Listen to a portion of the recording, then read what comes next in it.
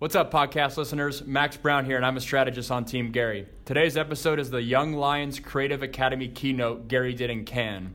Enjoy and make sure to tweet at Gary V with any podcast feedback. Buckle up. Gary V up next. This is the Gary V audio experience. Welcome, Gary. Thank you. How are you? I'm great. Can't beat this weather. No. So I think we're going to start out just by talking about this notion of connecting the dots, maybe set the stage for a bit, and then I'd love to get your thoughts on how we're thinking about things. So the first thought here is just that customer centricity is talked about too often. I mean, we've been saying this for decades, and yet I think with all the data and technology that surrounds us, it's probably done right too rarely, and we've barely scratched the surface of what's possible. So, it makes sense why we're facing this conundrum when we think about human, not consumers, not audiences, these words that aggregate humans, but how do we put the human at the heart of this and really help connect the dots across those things? Because in theory, we use these words perhaps a little bit too much, Gary, but we should be able to make experiences relevant, frictionless, smarter, dynamic, anticipatory, connected, but I guess the question is that theory or is that reality? And just, when I think about why some of the things are theory and versus reality, I guess part of it is organizational, because if we put that customer at the heart of the experience, they are experiencing the brand promise from things that are in the CMO's control, and then a lot of stuff that's not in the CMO's control, and the CMO's sort of left in this wonderful but frightening position of holding the bag and all the responsibility for all the elements of the brand promise, and pricing or channel strategy aren't reporting to the CMO, nor is customer care perhaps, or employee experience, and yet all of it accrues to them. Or actually the marketing itself, because the brand people do it. Absolutely. So we've got sort of this weird juxtaposition of responsibility and actual control. So just to sort of close out this idea, if we think about putting the human at the center, so those customers are sitting at the heart. We talk so much here about the future of AI and customer data, but customer data really has the power, and putting the consumer at the heart of this allows us to connect the dots between three key things. One, internal activation, so the stuff we're managing inside of a company, and the stuff that we're managing outside of a company. Agencies, media companies, technology vendors, got a lot of stuff in the mix, and I would argue that with most of the CMOs where I'm working, there's a big disconnect between the stuff that's in-house and out-of-house, and those data signals that should be fluid and flowing aren't. Second thing is, marketing and customer experience. CMOs are largely responsible for marketing if, to your point, they even have direct control over all the elements of all the brands. So the question is, customer experience, isn't that an expression of the brand as well? And so how do we connect those dots? And then finally, this notion of performance marketing and brand marketing, because we've gotten really accustomed and excited by the potential to drive performance and business outcomes. But a lot of great brands that are growing fast are recognizing that nice algorithm and flywheel that comes from doing both branding and sales, and that if we forget one or the other, we can end up with some challenges. But these three disconnects, at least in my experience, are striking me as some of the things that really challenge us at this moment. And so I'll just start off with what I'm sort of putting at the heart of my brain right now when I'm sitting with CMOs, which is, are we thinking about campaigns or customers? Because a campaign's a moment in time, it has a start and a finish, we measure the return, and then we've got the customer, which is supposed to be a lifetime relationship, and we're supposed to be driving that total value. How do you think about that, Gary? I think that from my perspective, obviously, I grew up in a small business environment and then in a kind of startup culture. Everything was so consumer, My dad, when I took over running his liquor store, didn't give a shit if I won a statue. He cared if I sold wine and we could pay our bills. And so one of the great things about being a marketer who grew up in retail and actual business results, and since the time I was 22 years old to right now, has run a business that has never raised capital and has always had to make his payroll. The deep practical nature of my framework, I think, has helped me think about marketing a little bit different. I mean, I agree with so much of what you said. I think that this industry is one of the most insular, echo chamber, industries I've ever seen, which is not bad, it's just an observation. We're about to clap and reward a lot of people for a lot of work that no human has ever really actually seen. We're about to clap and award people for work while that company's business is declining rapidly. I mean, this week is always a fun one for me because it lacks truth at a scale that is uncomfortable. And let me tell you what the difference to that reaction compared to when I said it 7 years ago. What I've always had on my side is I only know consumer. I'm still asking Harriet what the awards we won this week meant. I don't have context for the environment of B2B. I don't know the name of the biggest executives or the fanciest chief creative officers. Now, let this be clear. That's not out of disrespect or audacity. That's wonderful and like something else. I am in the advertising world to eventually buy brands when the economy collapses, and when I buy them, I'm gonna wanna grow my business. And so I'm here trying to figure out from 10 years ago, how much of my hypothesis, aka, is my stuff bullshit? Does that only work for small businesses and startups? Or was this gonna be able to work for Pepsi? Or that's why I came to this world. Now, a couple things. One, I love this week because you wanna talk about a group of like actually very creative, rad, good human beings, much better than the liquor industry or Silicon Valley for me. However, where it falls short is, I mean, this is literally Santa Claus and the Easter Bunny. People talk about things that aren't real, and we all, it's not at the benefit of our clients. The whole thing is run by CFOs of holding companies, CFOs, and I don't know. I think everything you just set up is extremely true. There's no consumer-centric brand that is Fortune 500.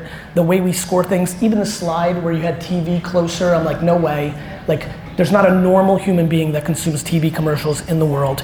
It's just not happening. You can be emotional about it or not, but outside of Super Bowl and a couple of other random things globally, it's just not what humans are doing. When you look at the rapid consumption of OTT for actual content globally, like, where is that gonna leave the thing let's not get confused. In 2019, we are here this week, and a 30-second TV spot is still at the pedestal of this industry. Everything else is secondary and cute. That is audacious at best and ridiculous. And so I believe this is the least consumer-centric industry in the world. So, jumping off from that, so you mentioned... Let me tell you why. Thanks, Gary, would you please? Please, and thank you. All of the reporting that suffocates all the incredible creativity that is here is like the whole punchline. Like Ipsos testing, like animatics, internal MMMs, GRPs, Millard Brown and Nielsen reports. This is like the greatest conglomerate of horseshit to truth, and everybody knows it, which is why you clap.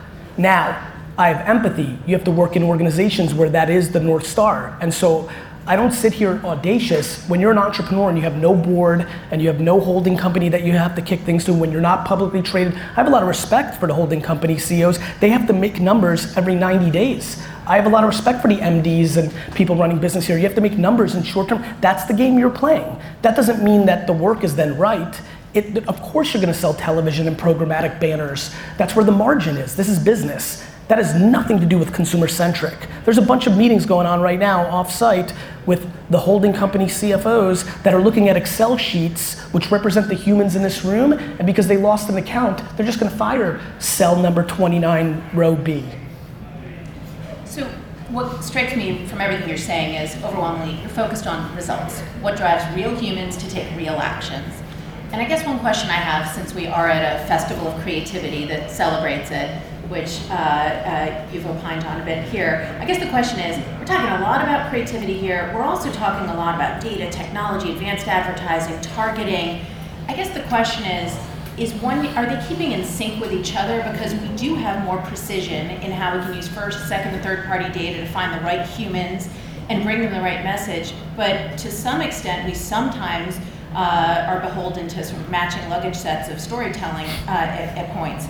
And so I guess my question is, what's more important in driving results? Creativity, targeting, both? Because we're really focused on this performance marketing piece right now. Getting somebody's attention and then making something that actually compels them to do something are equally important. Fair enough. I mean, really, like this conversation is hilarious when somebody skews one way or the other. Yep. I could target everyone. Everybody talks about their primary first-party data. It's all commoditized. I can get to everybody. I can get to everybody. I can get to everybody with so much data to know so much about your psycho and demographic data at scale without any first-party data, let alone with some basic first-party data. I can get to anybody. The creative is the variable of success. Just because I'm in front of you, if this talk, I'm in front of you right now. This is either gonna go well or not. That is the variable. And so they both matter. There's so many people that have, one of the things that breaks my heart is how many great creatives here are making great stuff that's actually not being seen because of the media plan or the distribution of that media, whether in digital or traditional form. On the flip side, the reality is that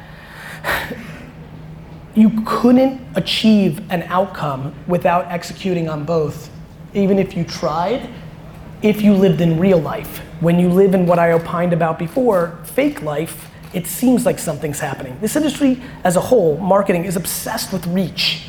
But what it actually means is potential reach. But we treat it as actualized reach. It got 96 GRPs. No, it didn't.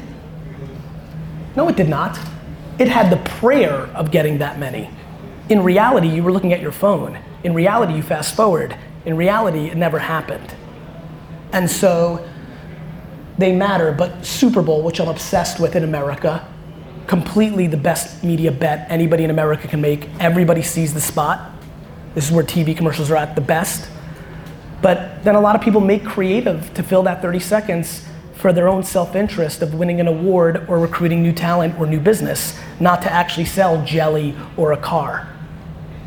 It's an inside industry, and that is why it's vulnerable. The reason you're seeing it evolve from consultants who are like, wait a minute, we can do this better, or clients saying, wait a minute, we should take this in-house, or independents that say, we're gonna stay independent forever because that gives us the advantage. That's why we're seeing disruption, because it hasn't been aligned with the client, which is the customer, and thus, if it's not aligned with them, the work isn't aligned with the end consumer.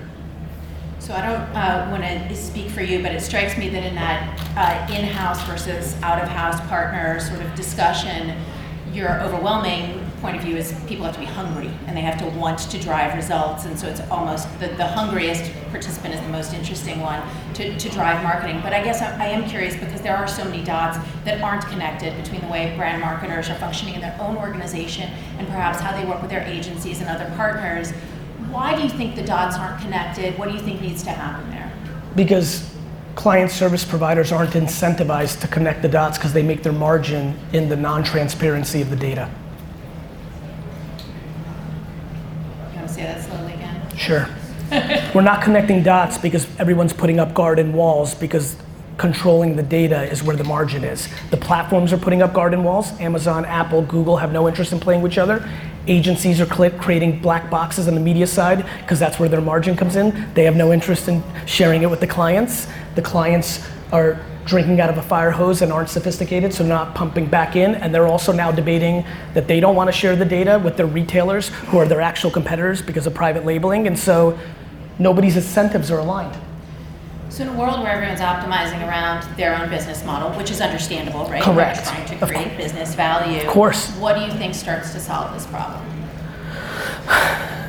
Pain.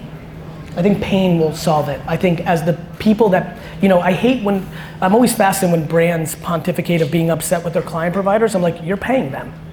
Fire them. So I think when, we have such a great economy for the last decade that a lot of this has happened because of it. So the opportunity for disruption and things will start changing when the economy collapses and they have to make decisions. It's easier to waste money when times are good. There's a very big difference between wartime generals and peacetime generals. And right now we have a lot of executives that are peacetime generals, so wasting some bucks doesn't hurt that much, especially since it's not your business and you may not even be at that company in 4 years. So that's what's happening. So the counterpoint to that, Please. though, is that if you fire an agency and you put everything up for review, there's a lot that gets lost in the transition. And one of the things that we've been spending a lot of time doing is focusing on helping clients be better clients, helping agencies be better agencies, and helping them connect better. There is wiring between them that sometimes benefits from operational rigor that perhaps hasn't been there. So you don't believe in doubling down and trying? No. Well, I believe in always trying to have the best intent and trying to win, but let's talk truth instead of philosophy. Truth is, there is no VaynerMedia or Droga or Crispin. There's people that work on the business. This thought that if you fire Anomaly, you lose everything. The people that work on your business left Anomaly and went to Droga, and you've lost it already. This notion that there is a Vayner or Anomaly or Crispin or Wyden or Chiat. No, there's not. There's human beings. You're losing that touch anyway. Brands rotate their people every 18 to 24 months anyway, so it's already lost. Agencies lose people or promote them or shift them. This thought that at the highest levels of the relationship of the agency and the brand, there's some crazy continuity that you don't want to lose when you put it up for review is very good propaganda by the agency side, but is not truth in the way we all navigate every day. So let's shift gears a little bit, because who stays on an account for 13 years? Which brand person stays on the business for 5 years? We have to talk about truth. That can't be an argument if you have any level of common sense. You may say at the highest level a CEO and a CEO are homies, that I understand, that I see every day. But this notion of we can't fire Vayner because we'll lose the continuity, there's people that move to Texas to be with their family, they're off the account. I mean, it's not real, it's fake, it's all fake. Are you having as much fun as I am? So let's zoom out for just a moment, because we're also still even just focused on a campaign mindset, because we're still just talking about marketing. But the human on the other side is experiencing things in e-commerce, in retail, they're calling a call center, they're dealing with a chatbot, there's all this stuff that they're touching. And I guess my question is, can we aspire to a world where more of those things are actually fueled by the same intelligence and approach, or is it something that's too ambitious to tie marketing and customer experience together and really connect the dots around humans? It's going to be required. That's the beauty of innovation and truth. Ultimately, it wins. It didn't matter what all the people with the medallions on their taxis thought about Uber in New York. It happened. It didn't matter what all the networks thought about Netflix. It happened. It didn't matter what Walmart thought about Amazon. It happened. What we plan on being one of the people in this industry of doing, and many others I hope follow, and many of the people here, I come here not to recruit or pontificate, I come to inspire people to build their own independent shops so that they can do the work that they want to be doing versus what they have to be doing. That's how we'll change the industry. And that's gonna happen with me or not.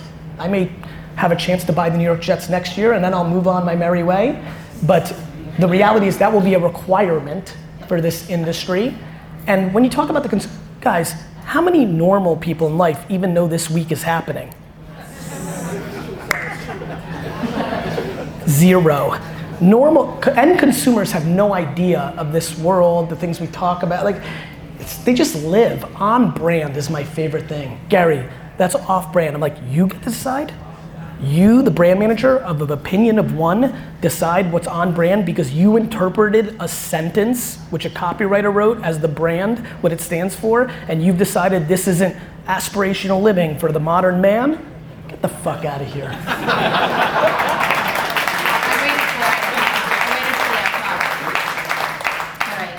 So I apologize, but yes, all of this is gonna matter. And I will say this, much of what I pontificate around volume of creative, being empathetic, creating 30, 40 meaningful cohorts to attack, not one. What is 18 to 35? Are you kidding me? The reason we have so many issues with diversity and gender issues in creative is because we have one 30-second spot. What, are you gonna put everybody in it? It's crazy. We need a complete shift in our mindset of creative. We need to stop demonizing quantity in this industry. Quantity does not come at expense of quality. It's an excuse for those who do not want to do. And so we have a lot of things to work on. I agree, and I think that at the point where we put smarter, connected experiences as the ambition, that's when the game changes, and I think we have to hold ourselves to that standard. So one question I have, because obviously Wine Library is a retail experience fundamentally. You're driving sales, and if we fast forward a little bit, I think we use the word AI and all sorts of fancy technologies, a bit gratuitously right now. But Yes. But some of the research that we've done recently is actually quite interesting. So we did hackathons around the world: Berlin, Shanghai, Mumbai, LA, et cetera. And one of the things that we did was we looked at the different hypotheses around what the future of consumer will look like.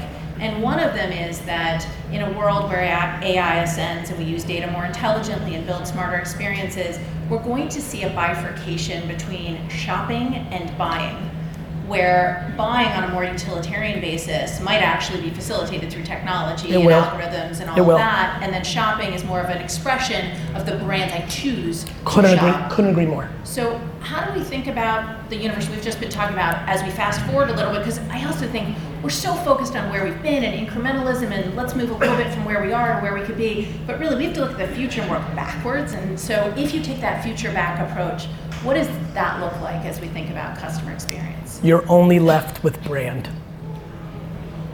Everything you just said means one thing. You're only left with brand. Because everybody here on subscription, knowing exactly how you live, will be sent all the items by whoever controls that on the things you don't care about. I do not care about my toothpaste. I do not care about my jeans even, which is unusual. And then there will be things I do care about. And in those, I will make decisions on brand. But everything else will be commoditized, and the toll booths of retail will dominate that world because we choose time and lack of friction over everything except if we care about it. And one of the few things we care about is brand in a couple of different categories. And everyone here will have different categories, right? Some may care about what lipstick they buy, some will not. Some will care about what cereal they eat, some will not. So that world will be eliminate all my friction. This is my great conversation about privacy. No matter how hard big media tries to push it, we do not care about privacy. We're doing it every day. We're giving up data every day for convenience. We care about time. We care about friction. We care about convenience. But I think that's the reason I'm obsessed with brand is when in 15 years at scale, we're buying things through voice-activated AI devices. If I say, Alexa, send me cereal, Amazon's about to make a lot of money. If I say, Alexa, send me Kellogg's cornflakes, cornflakes wins. If you are not in a place where you're top of mind through the mouth, the toll booths that are coming that will make Google and Facebook look like child's play are going to dominate and destroy many brands, especially when they start building private labels that are far more powerful than what Tesco and Walmart are doing. Wait till they start buying brands. Wait till we wake up and Amazon buys LVMH. And now when you say send me a purse, it's people are being very naive of what the next chess moves look like. And so brand is the only thing left. Brand is the only thing left. Yeah, and I think this notion of we can't look at today, we've got to get to that future state and work backwards. But we have to be careful because we can't be not practical. Every conversation going on about AI today is a waste of time. It's coming. Tomorrow? It's like VR 3 years ago. All my friends, all my VC friends are like, Gary, you gotta go deep. I'm like, do you know one person on earth that spends an hour on VR in a VR headset a month? Right. Right? Like, we may come to something like this and see where it's going, World Fair shit, but the actual consumer, listen, I have the luxury of coming a little bit from a tech kind of ecosystem. Talking to creatives and marketers and agency people about AI has been the most enjoyable thing of this week for me. Not a soul knows what the fuck they're talking about. Or the practicality of how advanced the technology. I mean, I was sitting at the Carlton listening to somebody like, by this time next year, the machines are gonna make the creative. I'm like, what the fuck is this person talking about? Like we are, I'm bringing you to every fucking talk. We are so far away from the pontification of, and so we need to be practical. Yes, we need to be condescending, but the decision, for example, and I think, and I know you well enough to know this, there's a lot of truth in this, and this comes down to the CEO, board, and CMO's DNA. Most of them making decisions around AI today will never see it like mean something to their business while they're at that company. Are they a CEO that cares about their legacy of driving the organization in the right place? Or more likely, 99% of CEOs, because they're human beings, do they care about where their investments go to make sure the business is the healthiest, so the stock price is at the highest, so 6 months after they leave and they're allowed to sell their shares, they can sell it and buy a fucking yacht. It's number 2. And so that's where that's why I've always been very practical. Like, I'm always paying attention to modern technology. Everyone's like, Gary, what's next? I'm like, I've never predicted anything. The reason I pontificated about YouTube or Facebook or Twitter or these things in the past is they already happened, and then nobody wanted to accept it because it wasn't in their financial interest at that moment. But they had already happened at the consumer level, and then I would get loud because it's already happened. I'm not guessing if TikTok has users or not under 12. I'm watching until it does, and then I get loud as fuck. And then I try to figure out the attention graph, the psychograph nature of how they're consuming it, and then the creative that needs to be contextual to that channel to get that 13-year-old to buy a lollipop. So, I'm really enjoying it.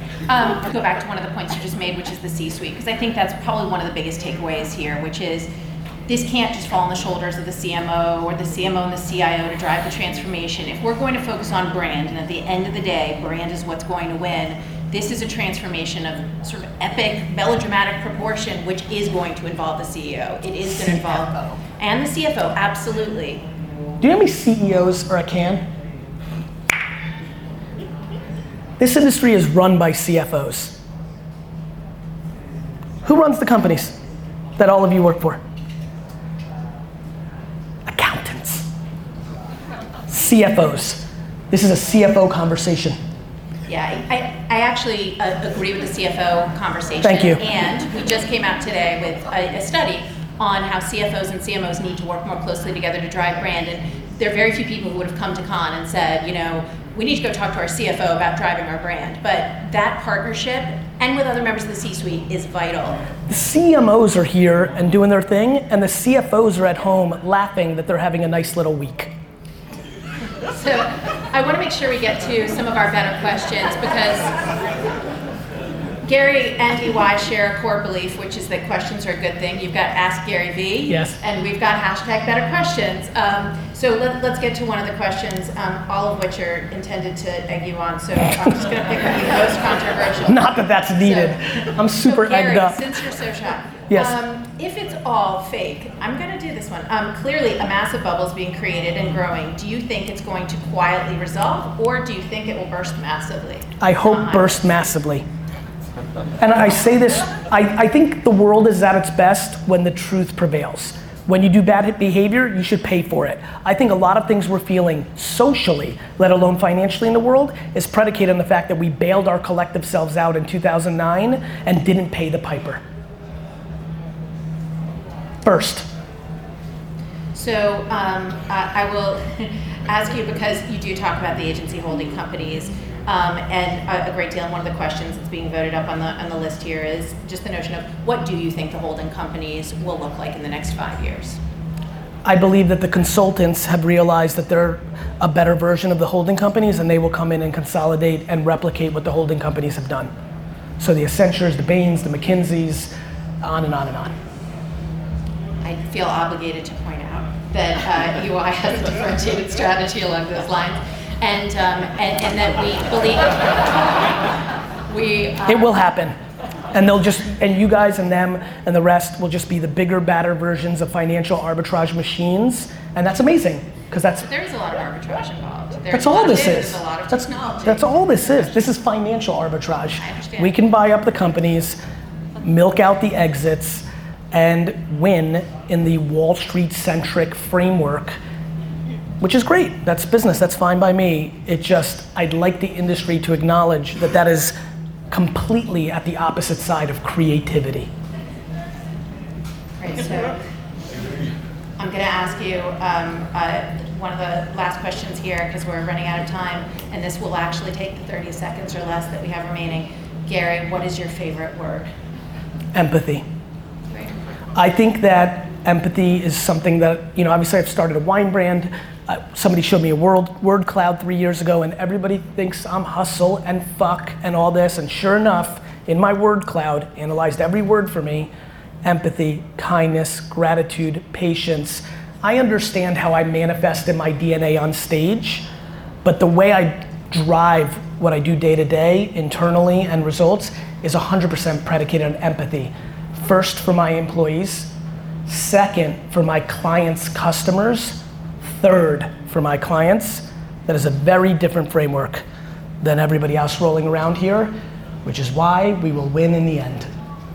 Thanks guys for listening. Please, please, please share the podcast and make sure you've subscribed, because a bunch of you aren't subscribed. And more importantly, a bunch of you listen every day and haven't told your friends it's the best podcast in the world. I'm watching. Have a great day.